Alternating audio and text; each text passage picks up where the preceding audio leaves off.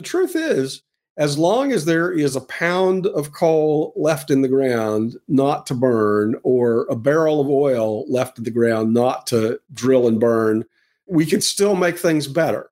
So we're fighting at this point to limit the damage. One has to be honest about that, right? And it's a little hard to inspire people with the battle cry, limit the damage. I've sort of written in the past, it's not exactly to the Bastille as a battle cry, but that's where we are. And people just really need to understand they actually can still make a difference. We can speed this up. And to the degree we do, we are benefiting ourselves and future generations. So my message for people is pretty simple. Don't despair. Throw yourself at this problem with what time you have available. Welcome to Care More, Be Better, a podcast for people like you who care about the social impact of conscious companies and everyday heroes. Hear inspiring stories from those who put people and planet before profit and personal gain. You'll learn how you can make a difference, vote with your dollars, and get involved today. Here's your host, Corinna Bellizzi. Hello, fellow do-gooders and friends. I'm your host, Corinna Bellizzi, an activist and cause marketer who's passionate about building a regenerative future, one in which we can all be proud to live. Every week, I invite you to care more about key issues that surround all of us, to dive deeply into topics so that we can learn together, so that we can grow, so that we can surmount challenges and change for the better. To ensure we can both create community and push for that positive change, I'd like to invite you to subscribe, rate, and review wherever you listen to podcasts. And don't forget to share it. If you have a topic that you would like to see featured or have a guest in mind that you think would make a great contributor to this content, please always reach out to me. You can send me an email note to hello@caremorebebetter.com. You can even leave me a voicemail directly on the site by simply clicking that microphone icon in the bottom right-hand corner. I really do want to hear from you, and I have even featured from time to time that content on this podcast. Today, we are going to cover an audacious topic as we cover 7 practical steps to save our planet with Justin Gillis. He is the co-author of The Big Fix, a new book that will be out September 20th, 2022. Justin Gillis is an award-winning journalist with 4 decades of experience explaining complex issues and making that digestible in simple language for major daily newspapers, including the New York Times, the Washington Post, and the Miami Herald. As the lead reporter on climate science at the Times for nearly a decade, he won the John B. Oakes Award for Distinguished Environmental Journalism for a series of front-page articles exploring the basics of the climate crisis. A graduate of the University of Georgia, he is currently a fellow at the Harvard University Center for the Environment. Justin, welcome to the show. Thank you, Corinna. Good to be here. Yeah, it's so good to have you here. Isn't that often that you get to connect on such an audacious, clearly laid out plan to save our planet? And I want to quote here something that I saw in the liner notes for your book, and this is from Al Gore about this work. He says, full of illustrative stories and compelling evidence, The Big Fix outlines an ambitious yet feasible guide for how America can lead the global solution to the climate crisis. Now, those are his words, but I have to say, ultimately, this is something that got me fired up because I feel like, especially in recent past, we haven't been leading the charge the same way we had been. So let's start from there. What are these 7 areas that we can personally affect to change positively and save our home?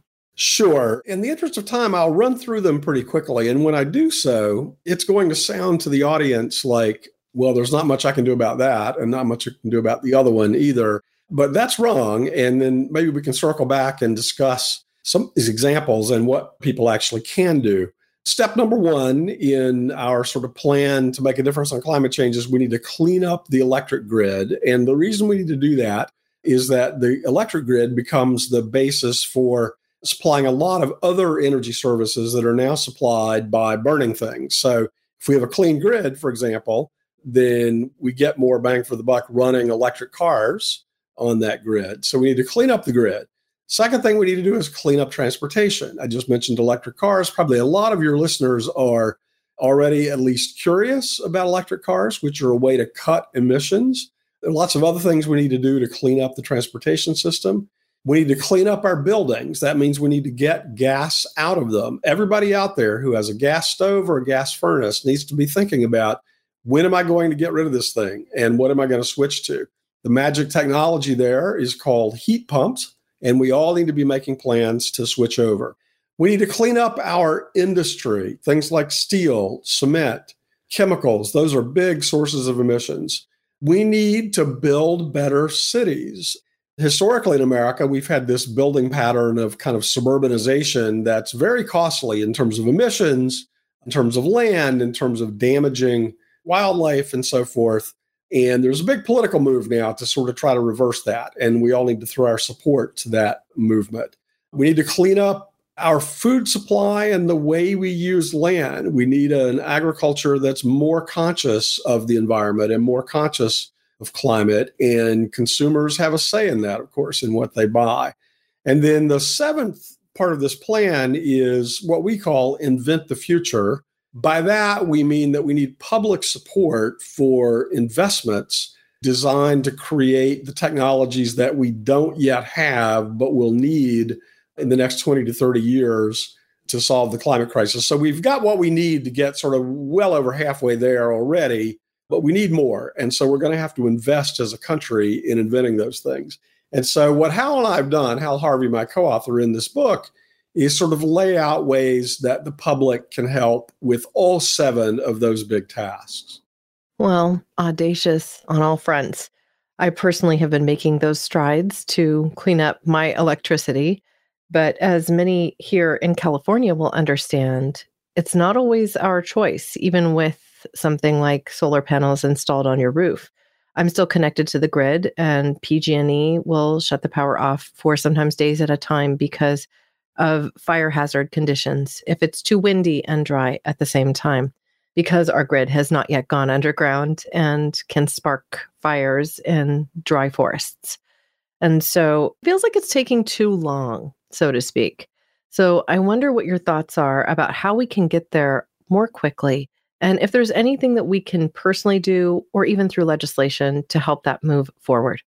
Every bit of this is taking too long. There's no question about it. That, in fact, is the heart of the problem, is that it's all taking too long.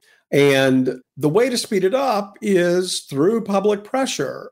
The fact of the matter is, we have not had in the United States any particularly strong political demand on climate change up until very recently.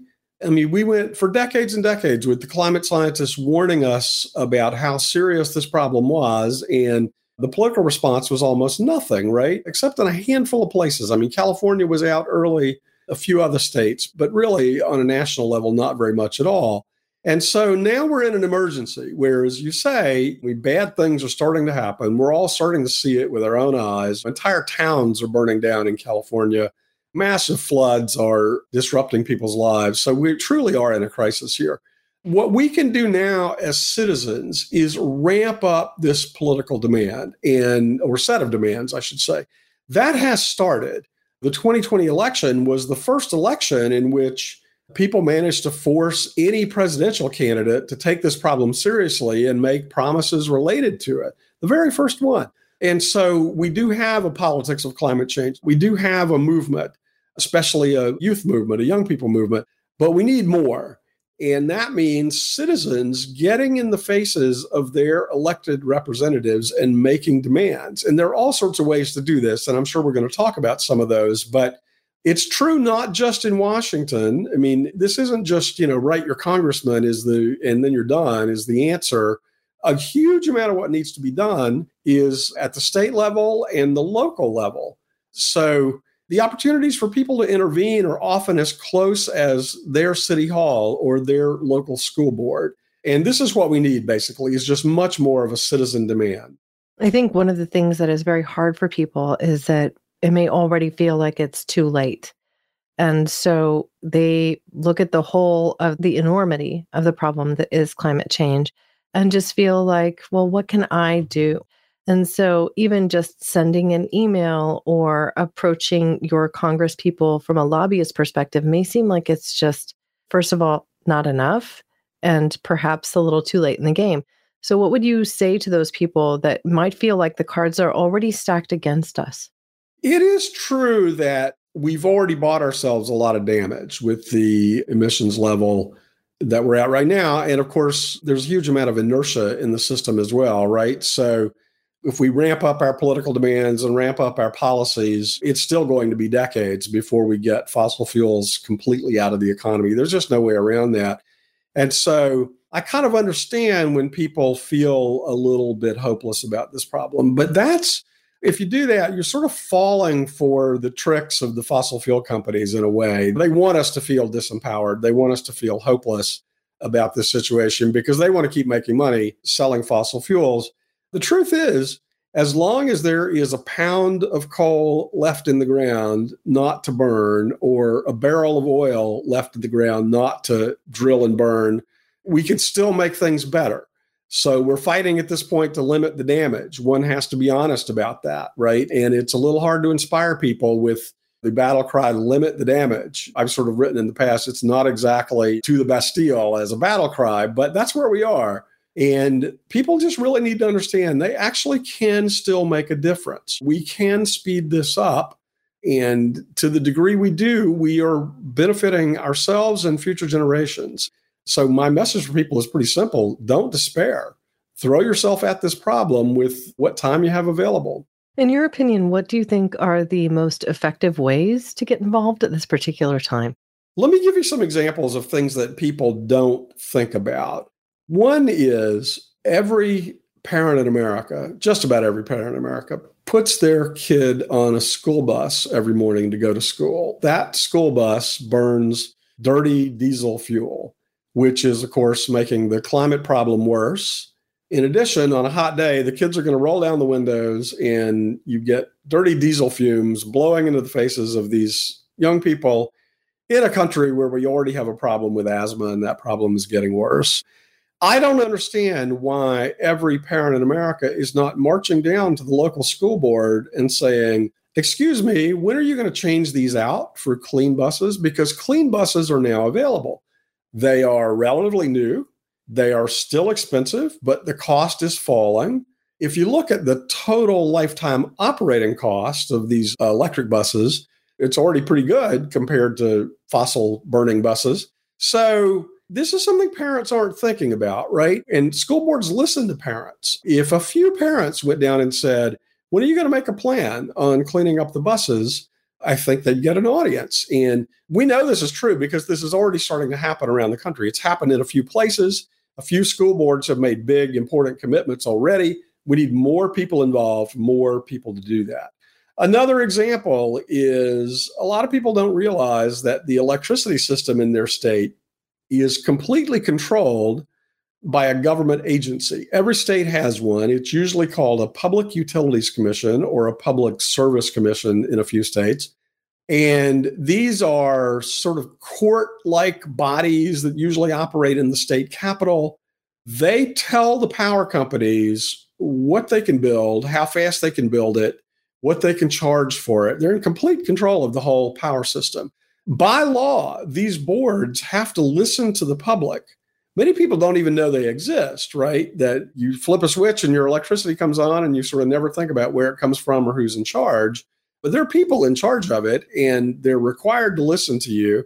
And so we've seen examples already where the public has made a lot of difference by going down to either testifying in favor of clean energy at these boards. Now you could even do that. You don't have to leave your house. You could do that over a webcam and make a virtual appearance. You can put comments in the record of these boards as they consider what their electric companies ought to be required to do. So that's another way. And there are just a bunch of examples like this where there are these, what we call in the book, secret levers that people can pull. And they're secret only in the sense that most people don't know about them, right? They're not state secrets or anything like that. But there's just a ton of these sort of levers where a little bit of democratic action can make a difference. And that's what we're asking people to do. Well, I think that's great advice. Now, I think about the political economy, the situation that we're in now, and I know that this is a term you talk about in the book too. So can you describe for our audience what a political economy is and how we can ultimately leverage its power? This is kind of an old term that fell out of favor. It used to be that economists understood that politics heavily influenced economic possibilities. So in a country, for example, your political options are constrained and influenced very heavily by what sort of laws are on the books. Have you got a government that's competent and willing to enforce private contracts, for example? What's your country doing in terms of trade agreements with other countries? Does it have high barriers to trade or does it have low barriers to trade? That's the term political economy. And it's unfortunate that it fell out of use and economists went off down this rabbit hole of thinking we're all sort of rational actors making decisions in a pure free market, which is, of course, ludicrous. We like this term political economy because we think it signals something important to people about the energy transition.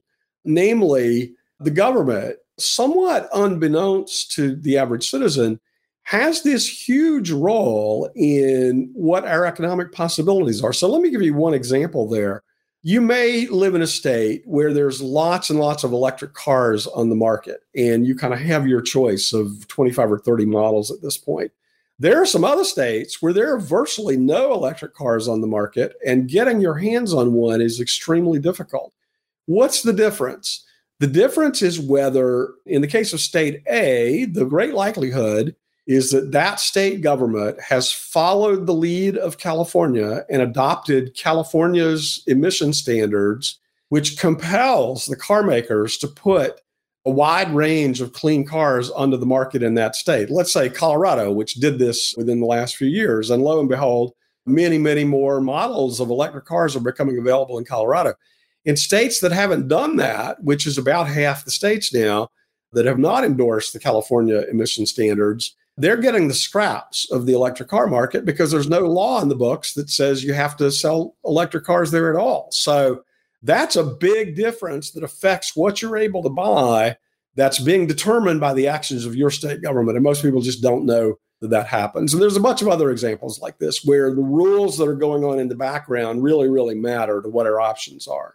As somebody who has fallen into a fair number of rabbit holes as it relates to some climate solutions, including electric vehicles, I'm personally curious about what your perspective is on them as part of a solution for our transportation needs and reducing emissions, when at the same time we now have to mine for these rare earth minerals in some ecosystems that are somewhat questionable. For instance, potentially melting permafrost in Greenland to get at those rare precious metals or to drill into our seabeds, both of which can disrupt the ecologies of the space and have unintended consequences that we may not necessarily be able to determine at this time.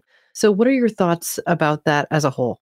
There's a hierarchy here where it's certainly the case that not driving is better than driving. And that's true whether we're talking about an electric car or a gasoline car. Riding a bicycle is better than driving. If you do drive, if you do have a car, driving fewer miles is better than driving more miles. Combining trips and not taking unnecessary trips is better. Buying an economical car, even if you buy a gasoline car, buying a Honda Civic is better than buying some big gas guzzler, right?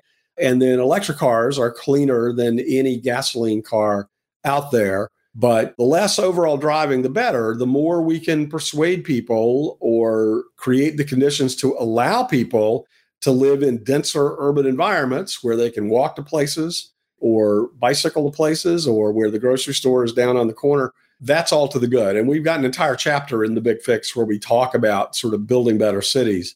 With electric cars, imperfect solution to a very large problem. It's just a much better solution than the one we have now, which is fuel burning cars. And so it's absolutely true that we're going to need a huge amount of minerals. Electric cars are more intensive in terms of minerals, some types of minerals, than gasoline cars are. They need lithium batteries, and lithium is a difficult mineral to mine. It's dirty. The ponds that are used to dry the brine and produce lithium are dirty. So there's no question there's going to be environmental damage that comes from all this new sort of clean energy stuff. The difference, I think, is we are at least talking about that and aware of that early in the life cycle of these new technologies, whereas in the past, we got way, way, way, way down the hole of using fossil fuels before we became remotely conscious about the environmental consequences, right? And so we're going to need very careful recycling of the minerals that we're talking about, the metals and the minerals in these electric cars. We're going to need policies and incentives to make sure that we don't create whole new waste streams of disused, solar cells and so forth. But the time to think about that is now when these things are still young, and let's get the laws and the policies in place. We need to do it as cleanly as possible. Well, I think you're getting back to the root of another question I wanted to explore with you, which is really the role of lifestyle changes that we can make. And when you talk about things like having a greener transport system and cities that are more mindfully arranged that would have better public transit, where even we get to a space where public transit is, let's say, destigmatized. I still think we have some class issues related to public transit in a bulk of America. It's not like everywhere is New York or San Francisco. And so really, I think that there's a component of these personal lifestyle changes that we can each choose to make. As if, for instance, an individual living in New York City, their carbon footprint, even though they're living in an environment that might be more toxic because of the fact that there's more pollution, but on a per capita basis, each individual is producing less waste. And so I think it's important that we consider these things. I'd like to get purview into your view on how our lifestyle changes, like perhaps eating less meat, consuming less, keeping that vehicle longer, what role is that going to play in solving the climate problem? Our position is that all those things are important, and they're important for a couple of reasons. They're a gateway to thinking about the broader issues, and they're important in their own right, just as a direct contribution to reducing emissions. With that said, our position in the book is that lifestyle changes alone are not enough. I mean, a lot of people, when they learn about this problem, they feel such despair, and the problem feels so large. And many, many people say to themselves, I'm just one small person. What can I do about a problem this big? And the answer they come up with is, well, I do at least have control over, what I consume and what I buy. And the path that people find their way to is the sort of green consumer path, if you will. I'm going to try to be the greenest possible consumer I can be. I'm going to recycle diligently. I'm going to do all these things.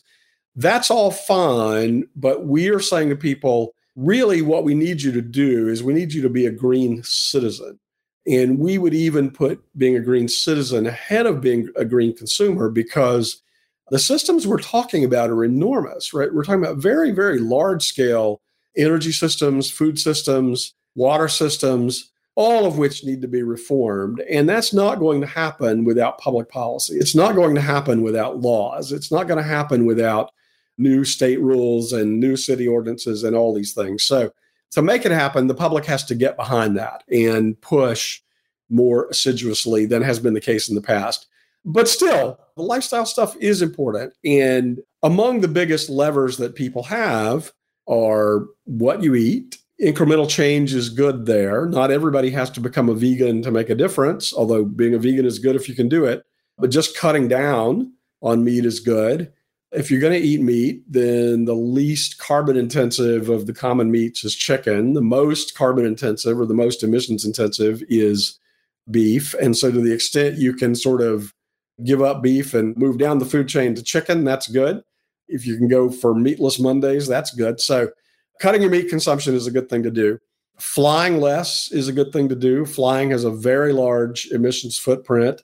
Even cutting back 1 or 2 or 3 plane trips a year compared to your past patterns, you're making a real contribution there.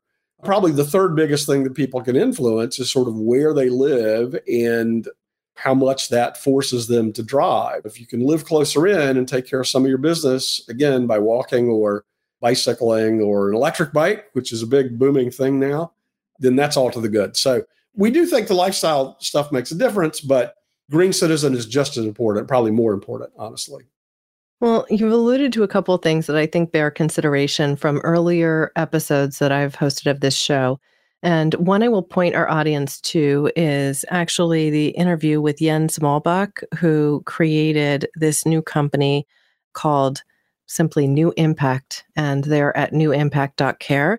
And they argue that we really need to take this new tri-sector innovation approach, which involves the public sector, the private sector, and then also, of course, the social sector. And that's people, that's all of us coming together. You've alluded to this by talking about the need for government to have certain regulations and involvement in this. Where do you see us in the next month or two? I know that there's some prescient things happening right now in Congress that could change, but best case scenario, where do you see us in the next couple of months? And then let's say best case scenario.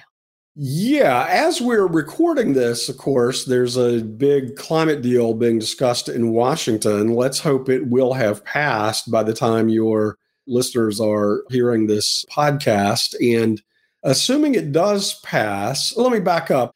President Biden has made a commitment to the rest of the world that the United States will cut its emissions, its overall greenhouse gas emissions, by 50% from our peak level in 2005, cut by 50% by the year 2030, on our way to sort of trying to cut them out entirely by 2050.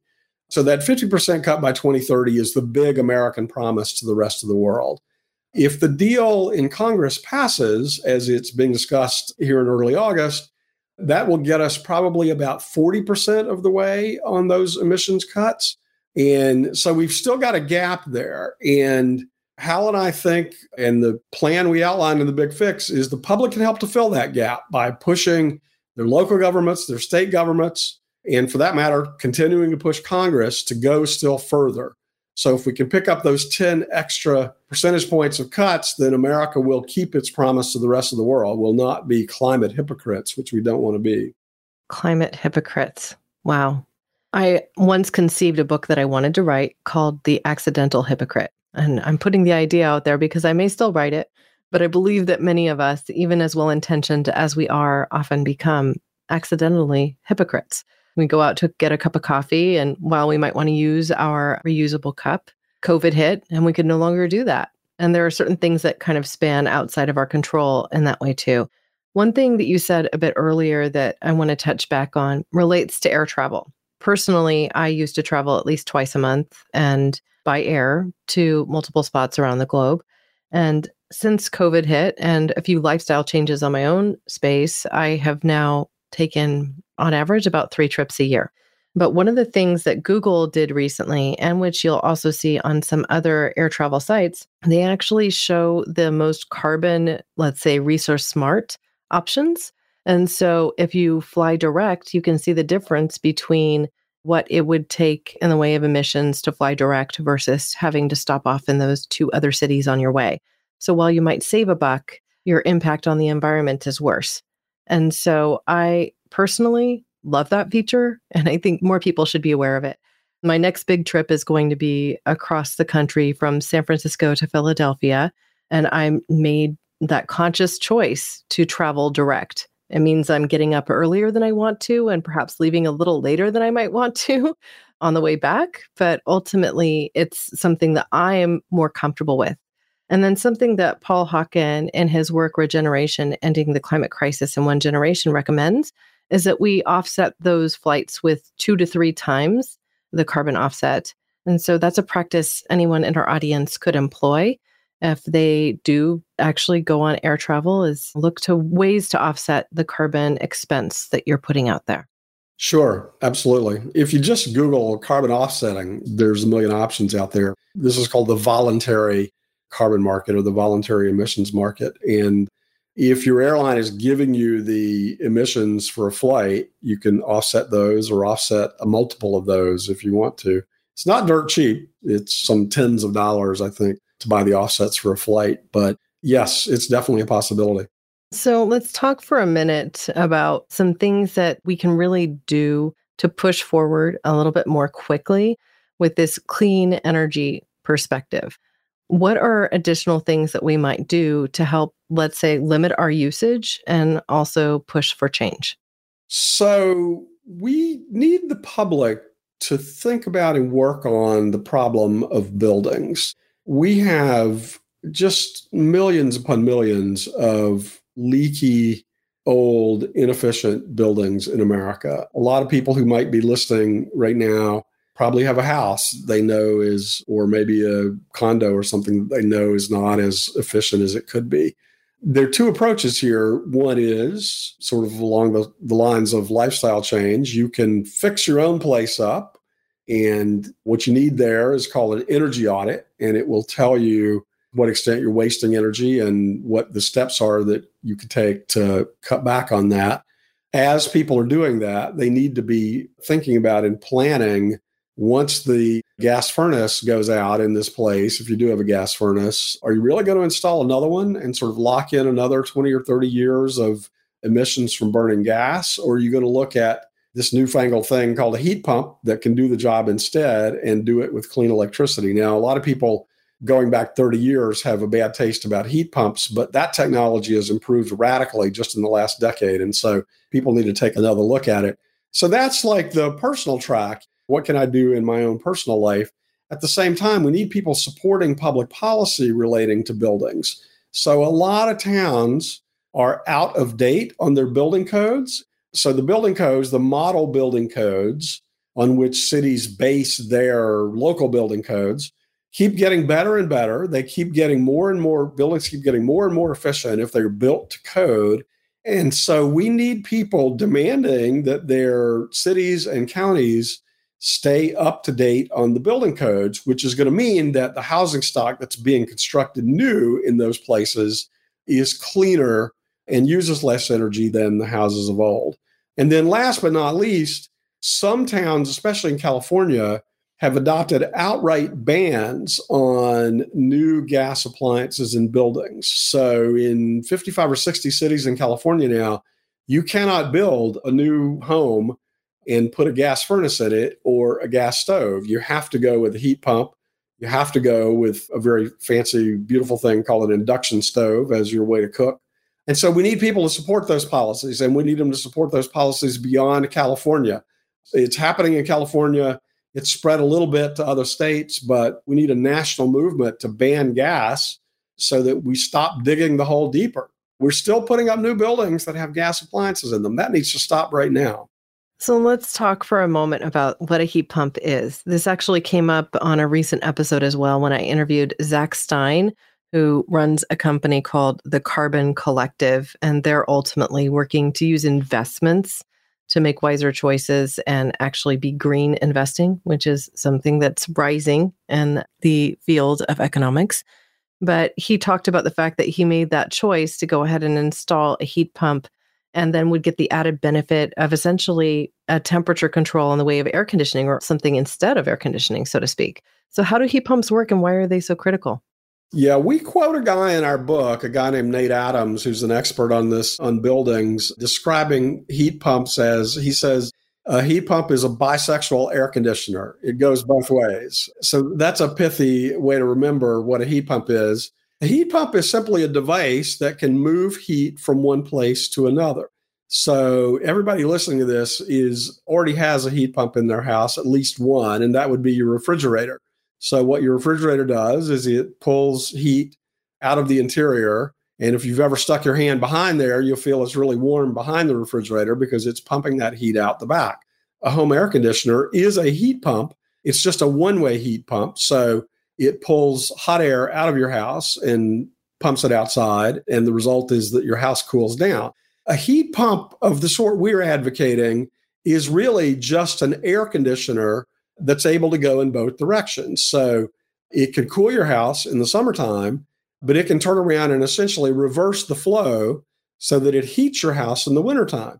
And a lot of people find it hard to believe, but it's true that even when it's really cold outside, a heat pump can pull heat out of that cold air and push it inside your house so that it warms your house up. The same way, a refrigerator doesn't stop working just because it's already cool in the interior. It keeps pumping heat out, right? Even though there's not a lot of heat in there. So this is the magic trick. Now, heat pumps use electricity to heat and cool, whereas air conditioners are using electricity to cool. Now you're going in both directions with electricity. Historically, electricity was more expensive than gas as a way to heat your house. But natural gas prices are up so much these days that those economics are changing rapidly. In addition, when people install a heat pump, they really need to tighten up their house and seal all the air gaps and possibly put new insulation in. And when you do all that, you cut the cost of operating a heat pump. And so it's becoming a reasonable and economic option for people. And the price is coming down, the costs are falling. So we need to everybody have this in mind as possibly your next move when your gas furnace goes on the blink. Or when your air conditioner dies. Yes. And especially economic if you need to replace them both at the same time, which sometimes people do, because you're pulling out two appliances and replacing them with one. And of course, it's economical in new construction because instead of putting in two appliances, you're putting in only one that can do the job. So yes, absolutely. I can say this from an air conditioning perspective. We do have an air conditioning unit here, which makes the hottest parts of the year more bearable, but it's very loud. So is a heat pump loud?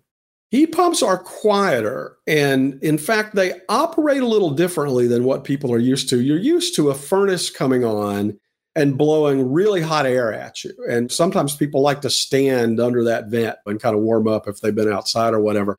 Heat pumps operate for longer. They don't sort of cycle on and off as much. They tend to continue running. They run very quietly.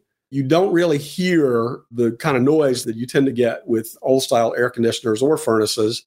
And it's actually really lovely because in one that's set up properly, you have total control, not just of the temperature in a house, but of the humidity level as well. And so the most comfortable houses I've ever been in are houses with really well done heat pump installations where you simply don't notice the heating and cooling because you're in a completely comfortable environment at all times. Well, I recently saw a recommendation come through from the electric companies saying that we should put our new comfort setting in our homes to 78 degrees. And I will just say, like in the summer months, instead of putting it at 72 to 75, actually putting it in at 78.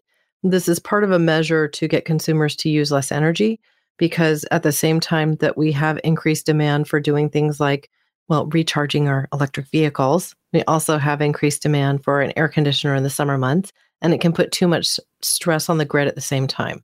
And so how would a heat pump compare to that? I'm trying to help people understand the difference, because if it uses less electricity on a continual basis and keeps it more comfortable overall, then theoretically you'd be using less energy overall. Is that correct?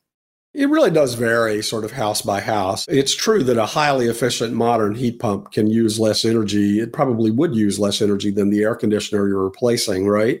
This is what people need to understand is you put 1 unit of electricity in and a heat pump gives you 2 or 3 units or even 4 units of heating or cooling for every unit of electricity you've put in. And I really do mean that. It means that the thing is 200 or 300 or 400% efficient, which is a little hard to believe. But the reason is that you're not making heat, you're moving heat around. And so you can do that with sort of less electricity. To your point about 78 degrees, that's a whole lot more comfortable if you're controlling the humidity, which again, a modern heat pump does. A lot of people are running air conditioning, not so much because the temperature is uncomfortable, but because it's clammy. If you don't, you get sweaty. And so good modern heat pump installation where you're controlling the humidity as an independent variable, it's a lot more tolerable to set your thermostat up at 77, 78 degrees, and you're using less energy that way. That case, just wear a t-shirt as opposed to the overcoat, right? At any rate. Well, thank you for the in-depth explanation. I think it's helpful for people to understand as they consider these new, potentially large expenses. I mean, I've seen tickets in the realm of around $10,000 to do a heat pump. I know it varies by your house, the square footage and all of that jazz, but it's something I'm considering as our next big step too. Yeah, it can be pricey. So much depends, right, on the condition of the house. And can you reuse the old ducts or do you need new ducts? There's full retrofits of some houses can even run $30,000, $40,000 in some cases, depending on exactly what you need. Now, one thing for people to pay attention to, though, is because it cuts energy use and moves us toward clean energy, a lot of the more progressive utilities are now offering pretty big incentives for people to switch out with heat pumps and for people to go all electric in their houses. So for instance, I don't know, Corinna, exactly where in California you live, but if you were in the territory of the Sacramento Municipal Utility District, which is that sort of big area around Sacramento, they'd be offering you up to $20,000 in incentives, maybe a little more now, to make these changes. And in the bill that's under consideration in Washington right now, we hope it passes or will have passed by the time people hear this, there's pretty big tax breaks for people who make these kind of changes as well. So while the project can sound expensive, you may be in a position, if you look at all the state and local and utility incentives, people can sometimes offset half or more of the cost of these projects by using other people's money, essentially. Well, I love that. And I think that's part of what helped to drive more electric vehicles onto the road here. We had tax incentives of $10,000 rebate and then a little extra and being able to go into the diamond lane during non-commuter and commuter hours. So all of that helped, I think, for the adoption of electric vehicles. You see, we also saw that even PG&E here in our local environment gave a $500 rebate if you were installing an electric car vehicle charging point. And so we need to look at all of these things as we continue forward. And I'll be keeping an eye on that bill too. So hoping that it does pass and will have passed by the time this airs.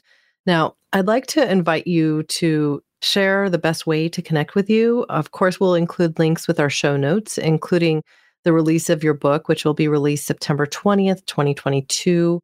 We can include links to it on both Amazon for pre-order and directly on Simon & Schuster's site. So whatever you prefer, I'd just love to know what you prefer. Sure. Yeah, the more links you can put up to different ways to buy the book. I know some people don't necessarily like buying from Amazon, so we kind of tend to list 3 or 4 different places that people can buy. And so that would be great. And then for connecting with me, I would urge people to go through my Twitter account, which is at Justin H. Gillis, Gillis. And I keep my direct messages open on that account at all times. And so anybody can message me. I mean, if they're obnoxious, I'm going to block them, right? But anybody who's civil will get a civil reply. And I'm delighted to connect with people. By the time your audience is hearing this, we will have a webpage up about the book. That's going to be called bigfixbook.com. That will also have ways to reach both me and Hal Harvey, my co-author. Well, thank you so much, Justin, for joining us today on Care More, Be Better. I've so enjoyed this conversation, and I know we've provided our listeners with some actionable tools and some hope, which is critical in this time. Sure. Glad to be here. All right. Thank you for coming. Now, as we close today's show, I invite you to consider how you might change your approach to our shared planet. How will you personally affect these 7 practical steps? I encourage you all to pick up a copy of The Big Fix, and I will include several links with show notes so you can find it in your favorite spot. It is sure to help you get creative and get those juices flowing so that we can collectively drive more positive energy in the right direction. If you have questions for me or for Justin, I hope you'll send me a note directly to hello@caremorebebetter.com. And as Justin just asked, you can find him on Twitter at Justin H. Gillis. So please reach out to him as well. Now, all you have to do if you want to leave me a voicemail is simply go to caremorebebetter.com and click that microphone icon in the bottom right-hand corner, and you can record a message and send it on through. You can even review it before you do so you're sure it says exactly what you want it to say. Thank you, listeners, now and always, for being a part of this pod and this community, because together we really can do so much more. We can care more, and we can be better. We can even regenerate Earth. Thank you. Thanks for listening to Care More, Be Better, a podcast for social good. To make sure you never miss an episode, subscribe, rate, and review wherever you listen to podcasts, and share with your friends to help us reach more people and spread more social good.